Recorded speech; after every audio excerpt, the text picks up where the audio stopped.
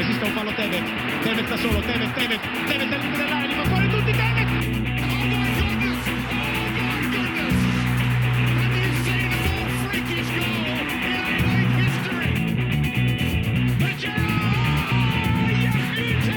I swear you'll never see anything like this ever again.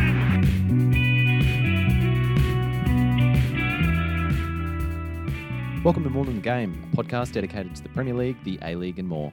Today on the show, Wesley Snipes for Villa's first win back in the Premier League as Harvey Barnes' Thunderbolt stops the Blades' unbeaten trilogy.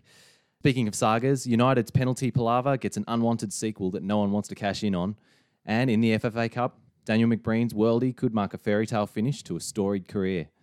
Hello, I'm Colby. I'm joined today by Tommy, rocking his new West Ham away kit with LR on the back. How are you, mate? Very good, mate. Always have an extra little bit of spring in my step after a West Ham win, so feeling good today.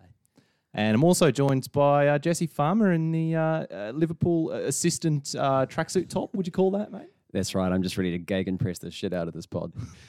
Good, boys. Big show today. Why don't we get stuck into it with our moments of the week? Well, I unfortunately, I feel like this might disappoint you a little bit, but Wouldn't be the first time. Yeah. Ooh, wow.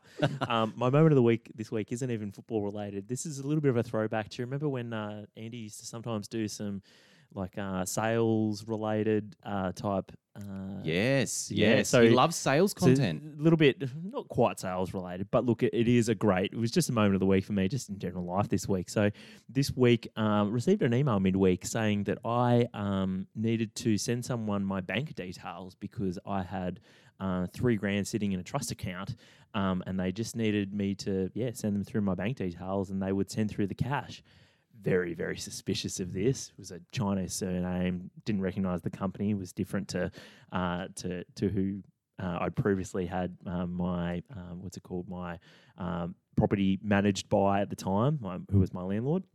Anyway, gave the company a call and basically said, "Oh, look, this sounds really suspicious." And the person who'd emailed me answered the phone, and I thought, checks out. Went to their website, checks out as well. Nervously sent through my my bank account details, and 24 hours later had $3,500 sitting in my account. So it was $3,500 richer this week. So Do you know where the money came from? Look, so this is a property that I lived in close to 3-4 years ago, right? And the property manager, they merged with another company, and they said that when they were closing out all of the accounts, all of this, basically they said that there was just this unclaimed rent that I'd overpaid somehow. And look, I mean, like I'm not that rich that like I just lose track of $3,500, right? So look, it does feel a little bit like I drew a chance card midweek from Monopoly of, bank error in your favour. But Isn't that $10 though? But that's $10. Yeah, not $3,500. What about the rest? But look, I'm not going to turn it down if they're saying I've got $3,500 and they're going to give it to me. Fair play to them. So yeah, my moment of the week. Sounds like you've got blood on your hands, Tom. No. Jesse, you going to top that? I don't know if I can, to be honest. I mean, you must be feeling like the Fresh Prince of Bel-Air. Tommy. No, I have to say, just from a football moment of the week, Tommy. This is a football podcast, isn't it? Not a finance. Football. Not a finance bank. I mean, for me, as a lover of a good half volley, I mean, I can't really go past the old, as you aptly called it before, Colby, a barnstormer by Harvey Barnes. Oh, my boy. Cracker, absolute cracker of a goal. And a winner too, which makes it even better. Yeah, so it was, I mean, I sort of look at Sheffield United in that situation. I think, well, I mean, if you're going to lose by a goal, it's not much you can do about that. The keeper was rooted to the spot. So, great goal and great to see somebody taking on a shot, just instinct rather than just, all the structure, go back to the wings, fizz it back in. I mean, it's good to see someone just, leather it. We'll talk about this maybe a little bit later, but Barnes hasn't been starting either, so, we'll come back to it later. The barn door's wide open now, boys. Oh, it is. My moment of the week this week was Union Berlin playing their first game in their history in the Bundesliga. And you know, as the game was about to kick off, you had the camera panning around, and you had all the fans getting quite emotional, and a lot of them had pictures and tifos and things of other lifelong fans who actually didn't live to see it, and it's sort of what football's all about. You know, got a bit of inside knowledge on that. Yeah, go on. Colby. So when I lived in Berlin, the Hertha was obviously the rich club that was in the Bundesliga, and then you had Union, which was in the second division, I think, and and obviously, like, my mates went to the game. I couldn't go for some reason, but they went to the game, and they said it was just, the atmosphere was just absolutely unbelievable, and the Union fans like detest Hertha Berlin, and it's just this huge rivalry, but they couldn't really live it out because they were in different divisions. So now that they're in the same division, it should be a pretty spicy fixture on the Bundesliga calendar. spicy derby. Is there an Australian connection with Union, Or testing my knowledge. Obviously, we've got good old Matt Leckie who plays for Hertha, but that might have been who I was thinking. Yeah. All right. More on that later this season, though. But what about own goals, boys? Jesse, throw back to you. Well, I'm going to stay with the Sheffield United game and say I feel like Vardy probably is my own goal of the week at this point, because there was a bit of goading going on, which Goading? Like, I mean, he's good, but not that good. Yeah, well, when he scored the goal, he just obviously, rubbed it in a bit with the fans, and we know that Vardy loves to do that. But the fact you that didn't he's like this. You love to see that. the fact that he's from that area, though, from what I understand, local lad, yeah. I mean, I'm not so sure how I feel about that, because I feel like that's your own doorstep, so to speak, and. I mean, I love a bit of banter and a bit of arrogance when you score a goal against a club that you sort of have a bit of, fire for. But if it's an area that you grew up in, I'm not so sure about that. Well, the fire may actually come from the fact that he was a Wednesday junior. Well, there you go. So there is no love lost between those. Well, two then clubs, that makes obviously. complete sense, and I remove my own goal. To be fair, I didn't actually know that. I had would to never go have known Google that. it. I would never have known And he that. was only there for a season, and then he went played for 4 years as a junior with Stocksbridge Park Steels, which I have no idea where they're from, but I'm going to assume they're from Sheffield. You wouldn't get these kind of shenanigans if Damo was in the pod today. Yeah, So. that's right. He'd have a thing or two to say, I'm sure. He'd Tommy, be frothing at the mouth about this, wouldn't he? He'd be well- right up there with you. Dan will be back on the pod soon enough, boys. Own goal for you, Tommy. Mate, bring back a little bit of kit chat this week in my own goal. It's Is it the Umbro- kit you're wearing now? Oh, no, because I think everyone really rates the West Ham home away kit. Thank you very much. But it is Umbro related, though. So this week, Umbro announced Everton's third kit. Now, I don't actually have anything wrong with the kit itself, but there's a few issues here with this kit. First of all, it was announced 3 weeks after it was actually required, where you'll remember Everton had to wear last season's, I think, away strip for when they played against Palace. So, one, it's late after it was probably the only time it'll actually be needed this season. 2, it's a dark kit. I think it's black or really, really dark navy, not dissimilar to their home kit. And thirdly, it's a dark kit that was unveiled in a really dimly lit photo shoot. So you couldn't actually see what colour it was. Wasn't really obvious whether it was blue or purple or what. So, yeah, look, a couple of fails there, which made that one my own goal this week. 50 Shades of Blue. Yeah. My own goal, boys, has got a bit of a colour reference as well. It's Dribble Cisse's new hairdo. I don't know whether you boys have seen it, but I can get a picture up for you now. He's gone for a polka dots. I don't know what you'd call that. Well, we've got an ice cream in New Zealand called Goody Goody Gumdrops, and that comes to mind. It's like a bubblegum ice cream, isn't it? Yeah, it's like a bubblegum ladybird. Or maybe even like a scheme. rock climbing wall, Oh, yeah, I can see that. Yep. So he's 38 now, but that's probably a haircut that you might have got maybe 20 years ago as a footballer in today's game. Just but- in your 20s. Yeah, so still playing for a club you might have heard of called AC Vincenza 1902. No? Sure. Yeah. I think I remember Checks them. out, yeah. But no, I think I remember them like in a Serie A championship manager save I had a couple of years ago, but never played as them. Don't know anything about the club. But yeah, you can't do that. Let's move on, boys. Premier League match day 3. Martial has sprinted for the ball. Yeah, he's getting it for Rashford. Pogba is nowhere near it here. Always a big call given what happened on Monday night. Well, after all the talk this week, Marcus Rashford misses.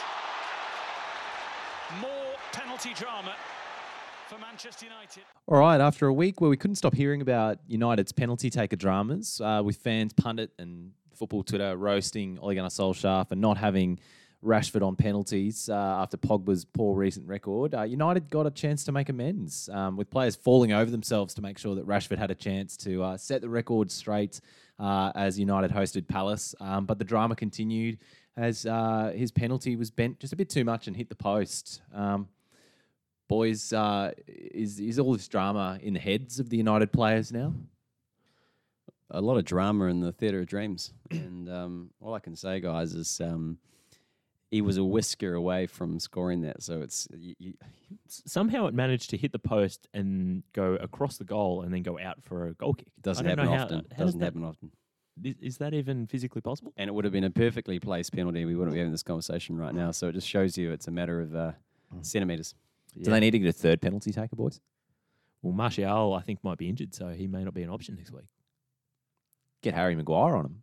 Why not? Just straight out the middle or a little bit off to the side. So we should talk about the game itself, other than this one moment. United controlled the early moments of the first half, but had nothing to show for it before Palace opened the scoring against the run of play through Jordan Ayew, sorry. Wrong Ayew. There were a couple of penalty shouts in this one before the penalty that Rashi ended up missing. United drew level finally through a nice little effort from Daniel James with a nice little curling finish before Van Aanholt drilled it into the near post going through De Gea.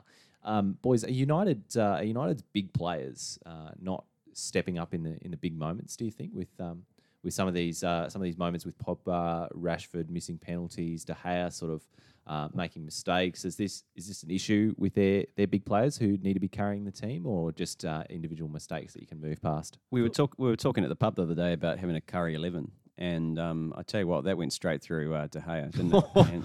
and I think it's a bit of a shame.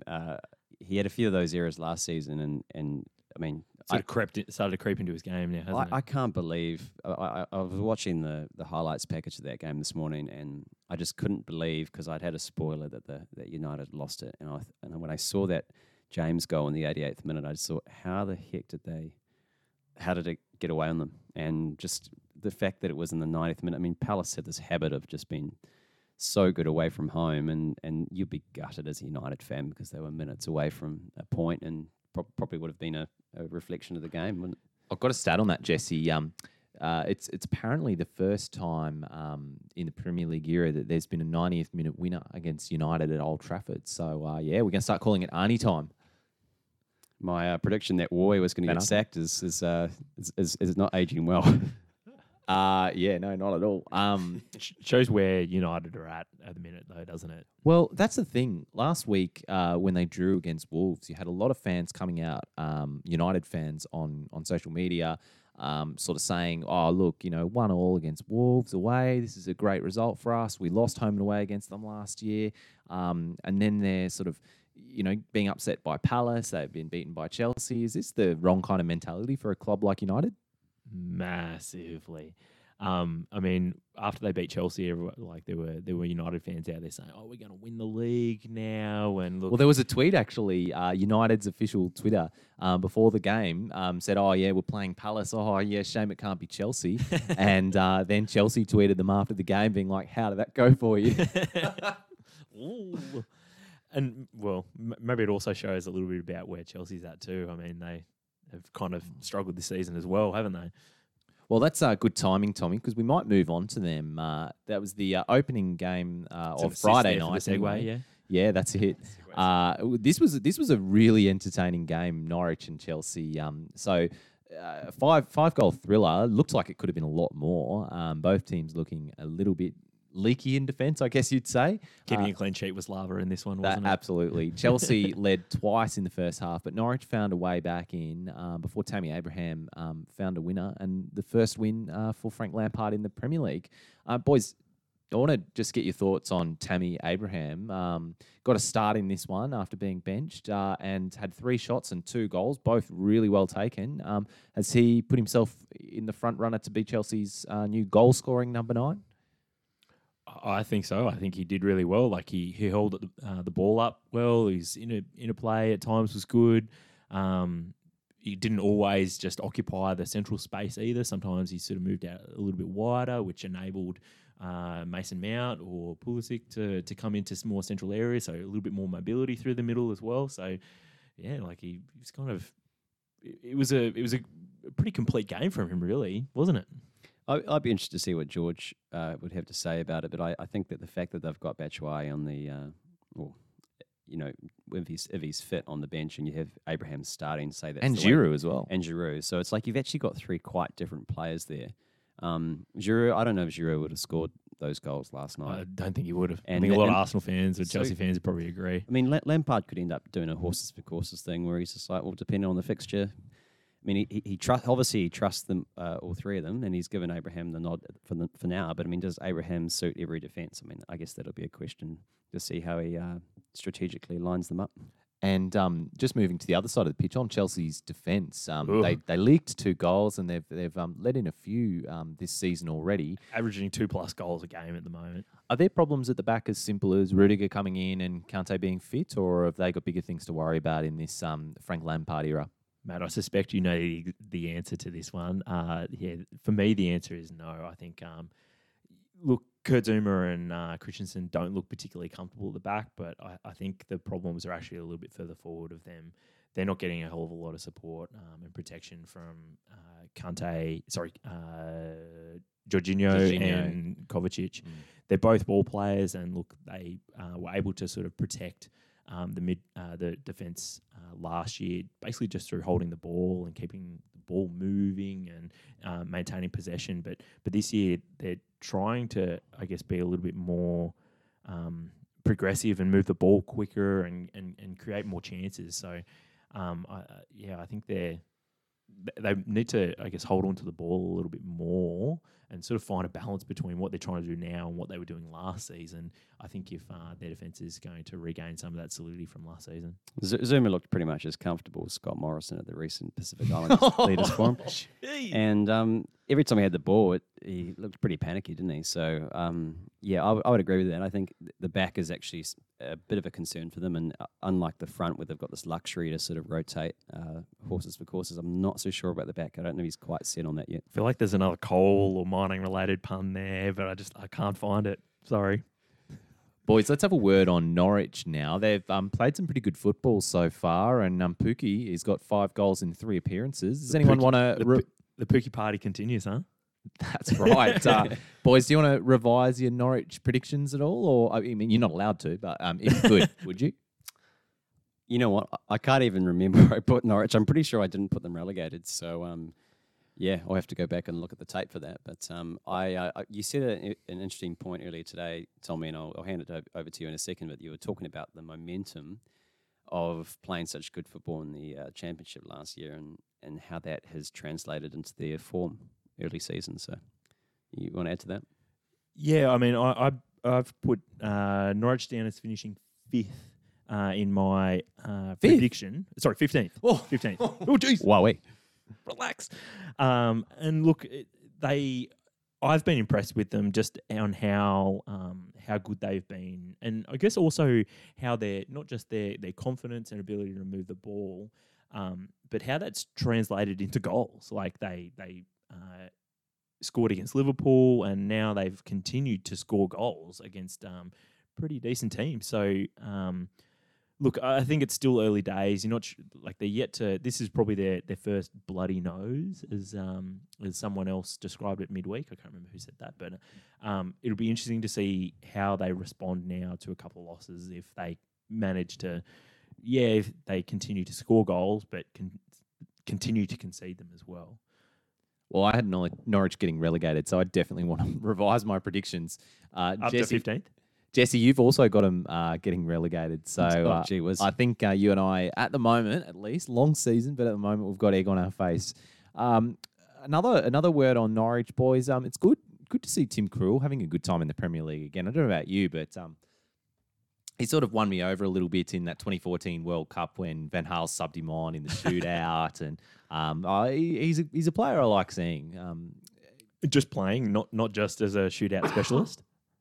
That's right, and I'm happy that when he was at Brighton for that brief spell that Matty Ryan kept him on the bench. But no, it's good to see him in the up and about, making some good saves too, and he has some responsibility as well in terms of playing out from the back as well. And I think he's doing better than some other keepers in the Premier League at the moment. Like Adrian did not look comfortable at all, I think, for Liverpool sort of playing out from the back, and I think Krul's done a pretty good job so far. Another fantastic segue from you, Tommy. You're welcome. Liverpool-Arsenal, after a pretty nervy start, thanks to a poor clearance from Adrian in the first 10 minutes, almost leading to a goal. Liverpool came out a pretty convincing 3-1 winners against Arsenal. It could have been a lot more again. This is another game where I think we could have had a lot more goals. Are we still picking Liverpool to be challenging deep into the season, boys, despite a few defensive wobbles in Alisson's absence?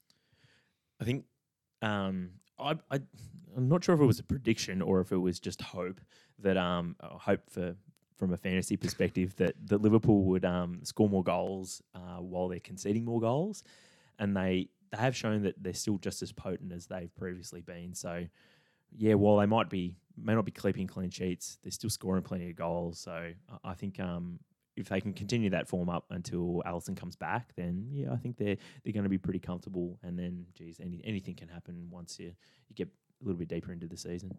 It's a really interesting thing for me, like with that, with their style. That last night, like Arsenal just gave them so much room for the fullbacks and said, "Here you go, just pass it wide," and we just peppered the box, and we ended up having to score from a corner. And I was a little bit concerned after about 40 minutes or 30 minutes, where I was thinking, we're just not.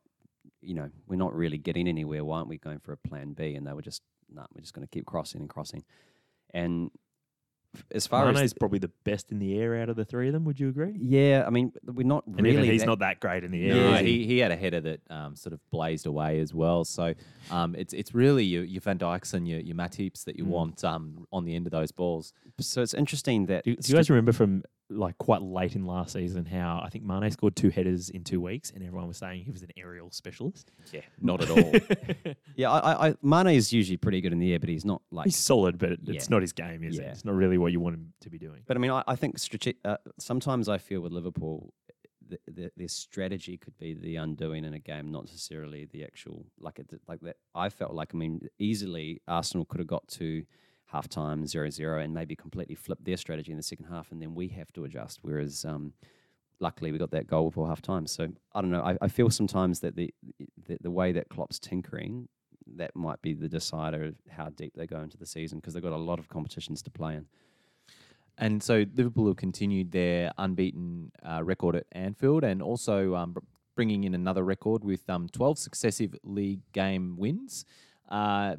Liverpool went back to their Fabinho, Hendo, and Gini Wijnaldum midfield. Jesse, is this Liverpool's best midfield? It's the structured midfield. It's the block everything midfield. It's it's probably Klopp's most trusted midfield. But I don't know. It's really interesting with the season. It's so long that you may well see a completely different midfield by the end of the season, depending on how those players are holding up. But for a game against Arsenal where your front three is trusted to get the goals, he just seems to just block the midfield, and a much better midfield display than you would say against Southampton. I think it brings out the best in all the 3 players, and it creates a base for the rest of the team to go and do what they're good at. Great balance there, I think. And just on Arsenal, boys, Lacazette was left on the bench in favour of Pepe, starting in that sort of front 2 partnership with Aubameyang. Lacazette a bit hard done by? I'd love to see Xhaka just dropped out of that. I mean, he's club captain, obviously, so he can't be. But if you dropped him out and you replaced him with Lacazette, that would be my starting 11. Real surprise. I mean, that's the big game, and I mean, Emery must have had a lot of faith in Aubameyang and Pepe. Pepe. Somewhat surprising given Lacazette had been in good form, and I think you can almost say he's underrated by Emery. Would you agree, gents? Yeah, I definitely agree with that. Mm. But it's a really funny one because they have such a good partnership together. They clearly have great on-field chemistry. You know, they score and assist goals together. I mean, maybe you want to get Pepe some minutes, but yeah, not too sure what's An going odd on there. game to do that in, isn't it? Like when you really have to be on your game to beat the likes of City and Liverpool and the other sort of big top 6 teams. And is this a good benchmark for where Arsenal are at? Do you think this sort of reflects their level, this sort of performance against Liverpool, or do you think they've got a bit more to give? I think there was we were talking about it on in the car, boys, on the way home from football today about how that penalty that David Luiz gave away was just schoolboy stuff, like Sunday League sort of penalty to give away, like The old shirt pull. yeah, and I mean it wasn't even subtle; it was just so blatant that I mean he was sort of shaking his head, but albeit with a wry smile as he walked away, sort of to get set for the penalty to be taken. Well, then he got What- blazed what's he for thinking? Salah's second goal as well. So Yep. I mean, I know I said it like in pre-season when they signed David Luiz. Like, is David Luiz really he's good at playing out from the back and he's got a great passing range, Great but- diagonal. Yeah, great diagonal. But look, he's not going to like firm up your defense and going to mean he's always prone to a lapse in concentration or just some ridiculous mistake. And I know it's a tough market, but you know, when Liverpool had a real defensive issue, it took them 18 months to do it, but they brought in Van Dijk, who ends up being one of the best centre backs in the world, and Arsenal bring in Pepe and David Luiz, you know, another pacey sort of forward type who they don't really need, and David Luiz.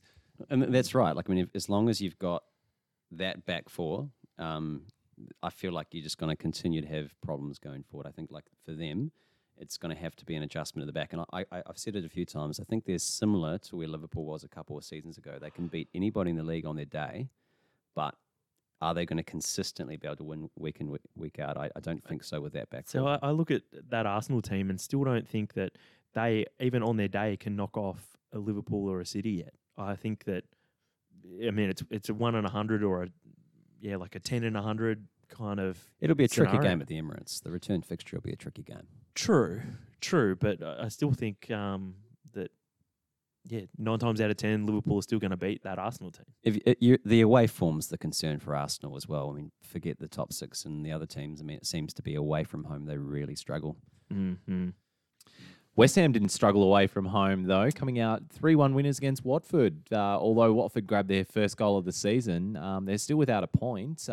But this one was all about West Ham, would you say, Tommy? Or Not at all. The floor is yours. How long have we got? take us through it. Roll out the claret carpet. Yeah. Well, I won't do that because it was a Watford home game. But anyway, this one, Troy Deeney, Jack Wilshere and Chicharito were all missing, either injured or basically just rested.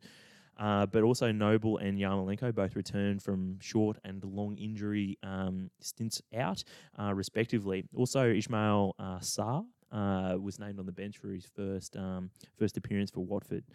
In this one, look, I won't go through this blow by blow, but this was a game that on another day, look, it finished 3-1 to West Ham, but quite easily could have finished 3-0 to Watford or something like that, because Watford did have plenty of chances. West Ham at times were just wide open, and I think look, this one, the scoreline definitely flatters West Ham big time. I think West Ham are a much more balanced side with Mark Noble in the team, even if Wilshere, on paper at least, is a better player. This was great to see. First of all, I thought Masuaku had a really good game. I thought Allaire brought Lanzini, who's really grown in fitness and confidence since he's come back from his injury.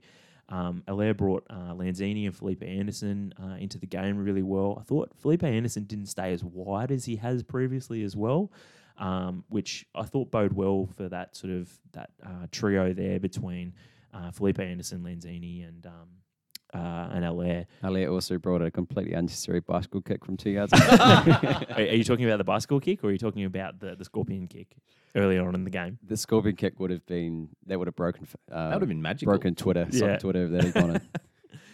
Agreed. But look, Allaire did break his scoring, I guess, hoodoo for West Ham. So he'd be very pleased to have gotten 2 goals. Seemed pretty happy with that. Not necessarily over the top though. But yeah, a great win for West Ham. And look, I think the pressure sort of does mount a little bit now on Javi Gracia, who, 3 games, no wins, and he's conceded a bunch of goals as well. So Only scored 1 goal in 3 games as well. yeah, and look, Will Hughes had probably a pretty massive miss, and I think Andre Gray had another one as well. I've got Cleverley and Decore both had really good chances, and like I said, this could have easily finished as 3-0 to Watford, but ultimately the scoreline is what really people will remember. And I think there's plenty of pressure starting to build on him and Javi Gracia, and we know how trigger happy Watford board can be. So Yeah, well, that's what I was going to Nervy say. I mean, they're about as trigger happy as Dr. Evil and Austin Powers. That trapdoor that the guy goes down. Like I would be sweating if I was him, because do you think they've already tried to kill him off, and he's just like, was it Will Ferrell? How like he's just unkillable? Well, I don't You know. think I that's- I don't. Do you I don't think know that's what. how Javi Gracia is still at Watford? I don't know what's Spanish for cockroach, but I mean, if that's what you're alluding to, Tommy, I'm probably going to go with it. Yeah. Wow, probably this is Barata or niche. something. This is niche chat. I thought my movie references at the top were pretty niche, but boys, you've taken it to another level here. The blades though were Sharp were content, sharp change of pace here, boys. They were outdone by Leicester at Bramall Lane. They worked hard, but were ultimately sunk by that Harvey Barnes thunderbolt that we talked about earlier. And Sheffield Wednesday's Jamie Vardy. Sheffield Wednesday's Vardy. Boys, we've had a word on Harvey Barnes and Vardy and Leicester, and we all think that they're going to do good things this season. But what about seeing as we don't have Damo on? What about Sheffield? What of their performance in this one? Which Sheffield? Sorry, what was your question again? What did you make of Sheffield's performance? They were a worldie away from getting a point at home to Leicester, who should be pretty good, and we all think they'll be in or about the top 6. So this is a good measure for Sheffield as well. Or the top 4. Or the top 4, if you tell me. Look, I thought they definitely would feel somewhat disappointed not to have taken a point away from this one. I think Lundstrom at one point, I think had a good chance. Yeah, good chance. So I think they'll be disappointed but not disheartened by the performance.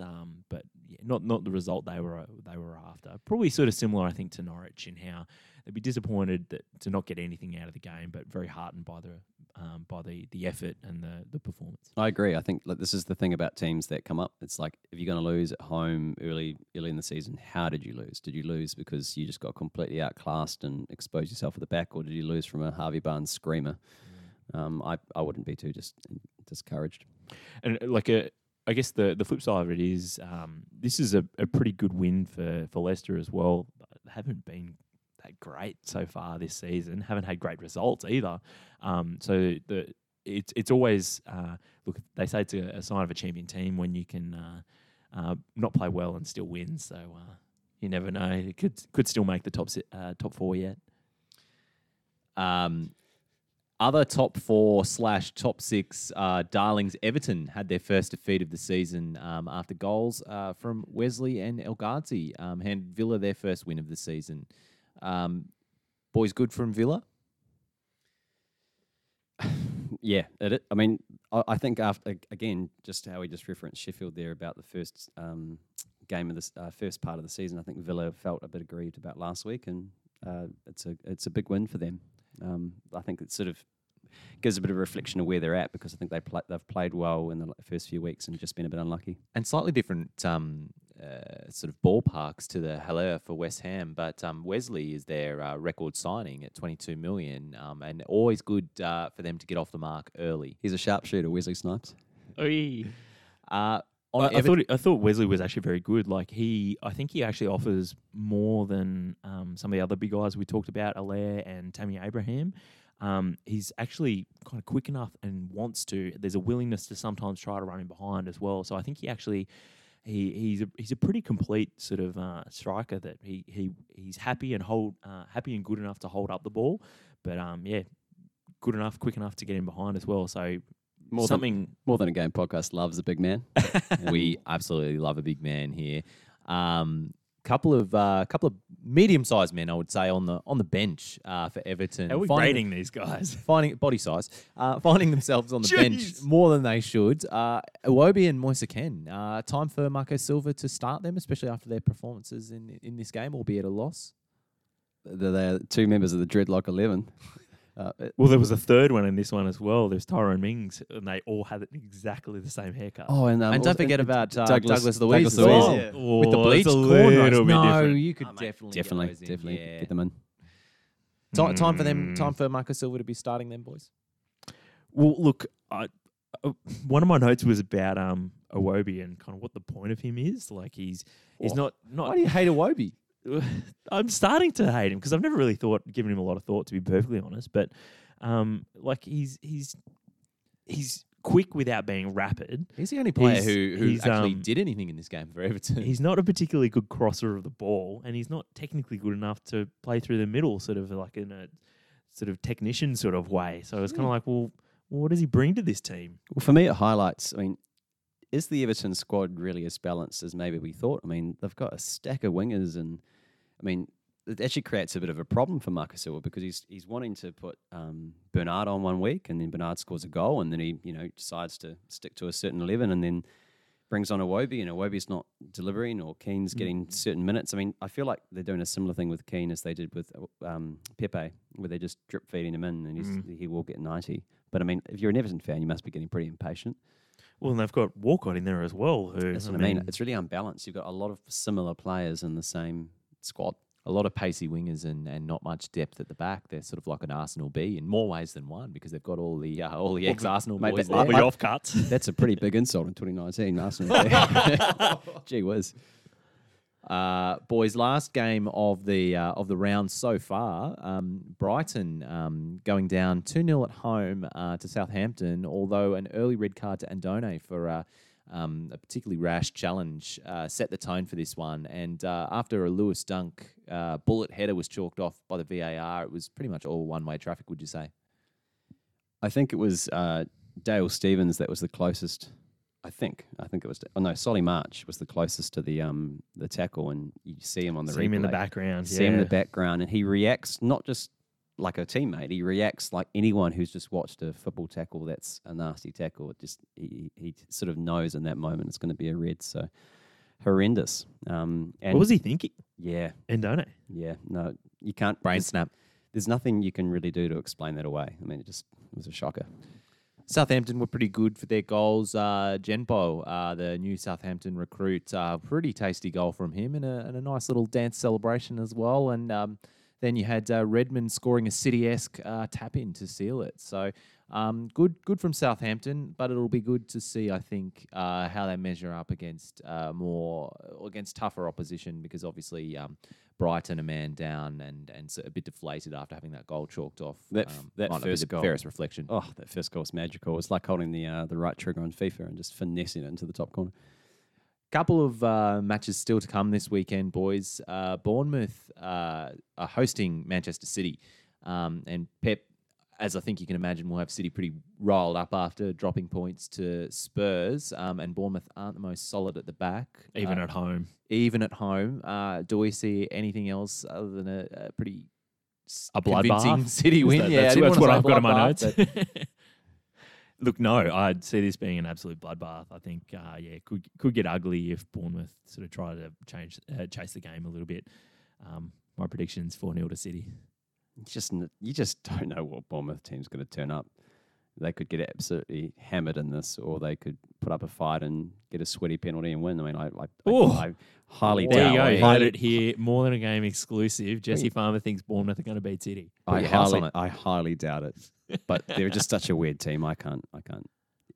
Every time we go to talk about what Bournemouth's going to do, I just have no idea. So in their last 8 matchups, City have won 8 out of 8 at an aggregate score of 25-3.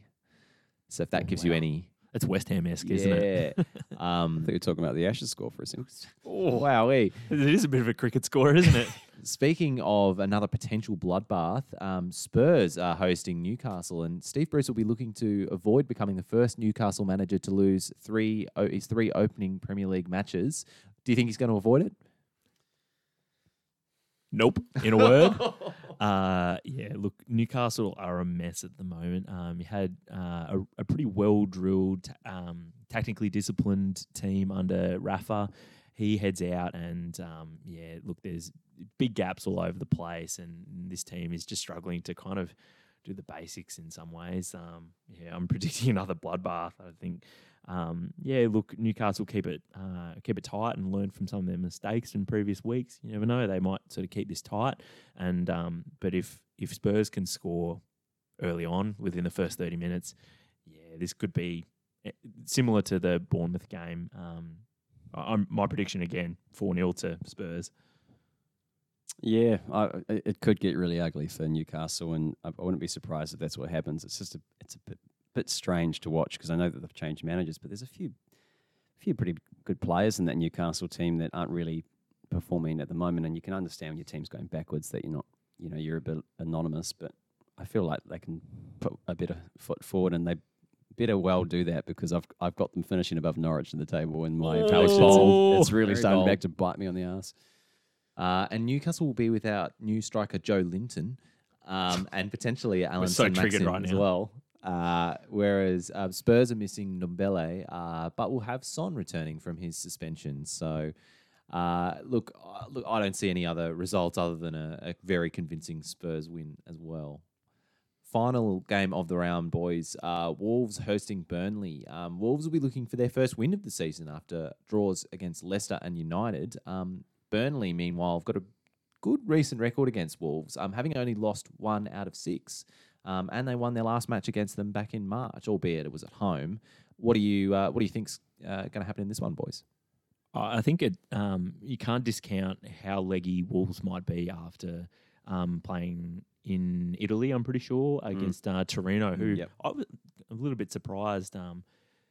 Sometimes the Europa League throws up some big matchups, right? Like Torino, good team, still got Bellotti, who at one point was linked with some of the biggest teams in the world. So and for big money as well. So Wolves got a good result there, but yeah, I think they'll be tired from this one.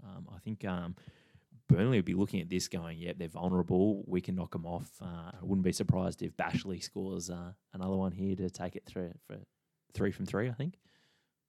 I reckon that they might just get over the line here, Wolves, with a 2-1 win. 2-1. I see him squeaking a win. I think Burnley are going to win this 1-0. Coming up next, the magic of the cup. Let's see if the Eagles can find a bit of incision. Daniel Mabrea!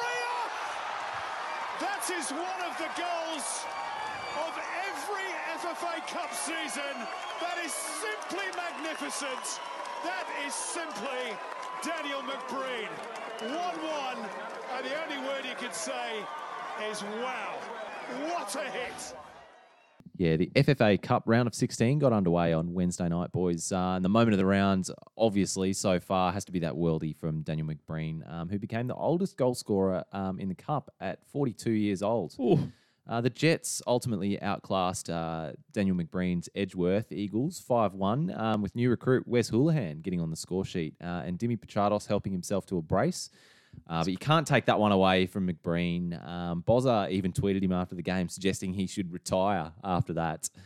Boys, would you be happy if this was the last goal of your career? I mean, for me, it's just a standard Tommy C away goal on a Sunday. But I mean, yeah, geez, it was not bad, was it? I tell you what, if I'm 42 and I'm still playing football at any level, I'll be happy. Let alone, what is he playing at? That's pretty much NPL level still. Yeah, and NPL 2. and You'd he's say scoring. He's never McBreen better. Wow, and yeah, he's still scoring against A-League competition. So that's pretty bloody incredible. It's Giggs-esque, isn't it? Elsewhere in the Cup, reigning champs Adelaide were given a game, edging a tightly fought 3-2 at Perry Park against Brisbane Olympic, where Olympic created plenty of chances including one offside and one off the crossbar. But Adelaide won the day thanks to 19-year-old Al Hassan Toure, who looks a pretty exciting player. And City also through to the final 8, an early goal to Macca and no one. Oh, is that? We're saying his name's Noon. Noon. No- Begrudgingly, it's Noon. no one did the business for City. Was he even on the pitch? Boys, they looked. No one was on the pitch. I have to say, looked pretty unconvincing against Marconi, but they weathered a late scare when the hosts looked to be back in the game and hung on to progress. Even Tommy and I got around the magic of the Cup this week, getting out to CB Smith Reserve in Melbourne's couple north. of Suvas. Couple of Suvs on a chilly Wednesday night to see the Moreland Zebras sweep away the Magpies Crusaders. Tommy, we'll talk about the game in a minute, but set the scene for the listeners. How was the night? Talk us through the vibe. Well, how were the Suvas? Just while I'm asking. We'll get to that. So, look, we arrived pretty much bang on kickoff, which was a little bit late. But we got there and we were both starving, so went straight Made for a the beeline for the soups. we were like, the game started, but we're hungry, we need to eat. So yeah, went into the canteen. Service was a little slow, but they were turning things over pretty quickly to their best. And look, it's I guess with a lot of those community canteens, it's pretty tough to just turn over a product quicker because obviously there's issues with capacity in the kitchen and the like. So yeah, anyway, the two chicken suvas, they both went down pretty well. Had a couple of tinnies as well.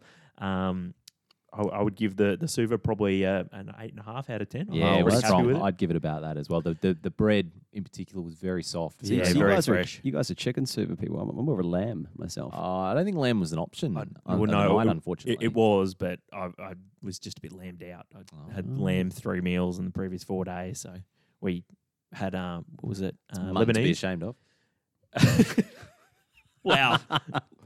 Tommy, we'd had. Don't you remember we'd had lamb shawarma on Sunday night while we were recording the pod? You guys have forgotten this already? Well, I It really was amazing. apologise for asking the question now because I feel like we have slightly digressed. I had left Oh, over you're right. This is a KFC last football week. pod, isn't Oh, it? I right. keep We're talking about forgetting this. football, not food. Boys, Tommy also missed the memo, I have to say, on the uniform that night, wearing what would you call it, like a brown it was sort of suede jacket or something. faux suede jacket. And yeah, obviously missed the memo about the uniform for the evening, which was black Nike track pants and a black puffer jacket. So yeah, really wish someone had have let me know because I felt like I stood out like the proverbial.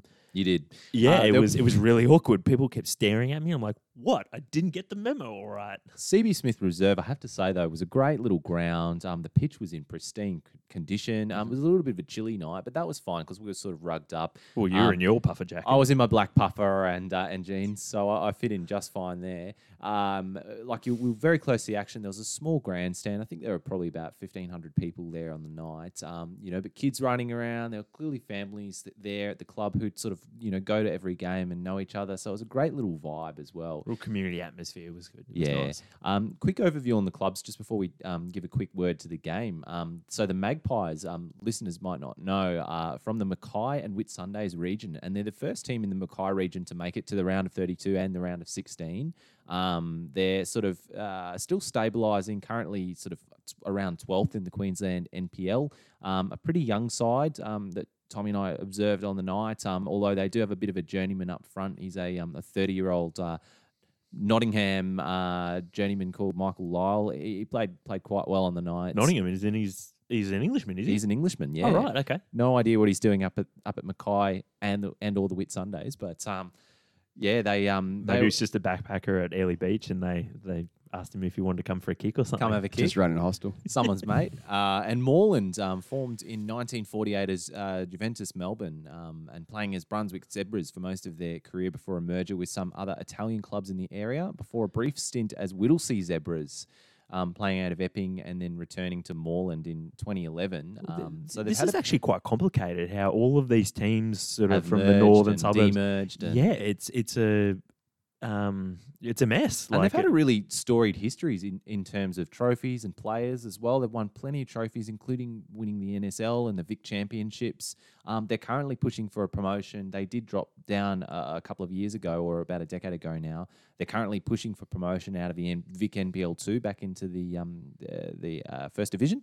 But they've produced players like Bresciano and Naboo, and Ange Postecoglou even managed them in 2009. Happened to be in the season they got relegated, so not even good old Ange could probably not one that he'll put on his CV, is it? Stop them from going down. And they're now managed by a former Socceroo, Fausto Duamicis, who has says he has plenty to offer Australian football. He's currently juggling a full-time job and coaching the Zebras as well. So yeah, a bit of info on those two clubs that, yeah, to be honest, I didn't know a lot about before the game as well. So great to go out and see them. But just on the game itself, obviously the Zebras got up 4-0. Huge achievement for the winner to be in the last 8. Made, first team from the NPL2 to make it to the quarterfinals. How did you rate the quality of them, Tommy? These two sort of NPL and below teams, how far do they look off A-League standard in your view? Look, it's not necessarily the team, I guess, was A-League quality or not, but there were certain individuals that you saw, like there's plenty of talent there, clearly know their way around a football pitch, but then you did see some players who either were not necessarily making always the right decision or were sometimes caught out of position, and you could see I guess there was a little bit of unevenness in the quality. So bit of a mixed bag, but look, I really enjoyed the night and really enjoyed, I guess, the contest between the two sides as well.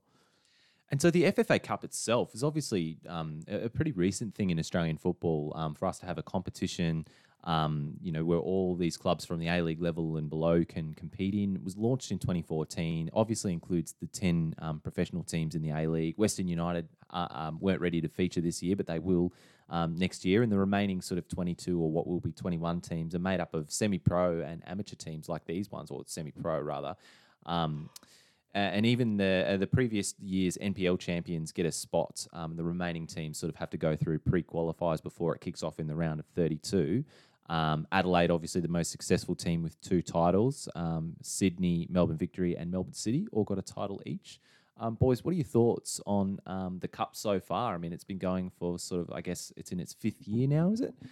14, 15, 16, 17, I think 19. Yeah, 5th year. The magic of the Cup. The magic of the Cup. What did you think, Tommy? This was the first FFA Cup match that I've been, other than the final where City won it a couple of years ago. You and I went out to that. When I was living out at Laverton, I went out to a couple of the games that were hosted out at Melbourne Knights' stadium. So I saw Melbourne Knights play once. Also, St Albans were hosted out there. A young Jamie McLaren playing for Perth against St Albans, got himself a brace there, I think, that night. You kept all this under your hat, Tommy. You would have been in Western United's territory. Catchment zone, I think, mate. You're right. See, I only lived there for, 6 months, though. So green and black scarf coming your way. Get in the ground floor, Tommy. Hashtag here from the beginning. Well, I do. I did sign up for one of the. Yeah, Tommy Damo and I have all got a little like a Western mini United mini membership to go out there and see a game. We're pretty excited to get out to. Jesse, what's your Geelong membership number, mate? I don't have one, to be honest. Wow. So yeah, but I mean, I did notice that they are tying it in for all fans. So that obviously, if you want to get down there and watch the game, they've obviously put some decent prices out there. So that's good to see. Yeah, that's really encouraging. But back to the FFA Cup. You're well placed to answer this, Tommy, with your storied FFA Cup viewing career. I also went to some of the City games also a couple of years ago as well. Like I think it was Jakobsen's first game, scored a bicycle in an otherwise unremarkable game against Western Sydney as well. And Timmy Cahill played his first FFA Cup game, the first game in Australian football against the Brisbane Strikers. Yeah.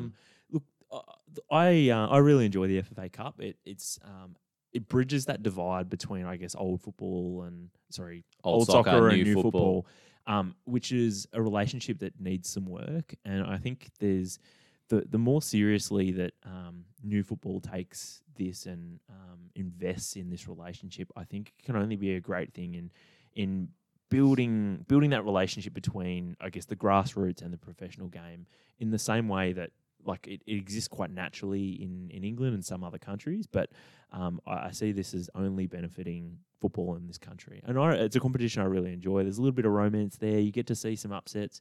You get to see A-League competition playing against, I guess, the rest of the football world in Australia, and that's it's interesting. It's fascinating, and it also gives us an opportunity to get out to some of the community games and community venues, I should say, and test out some of the food as well.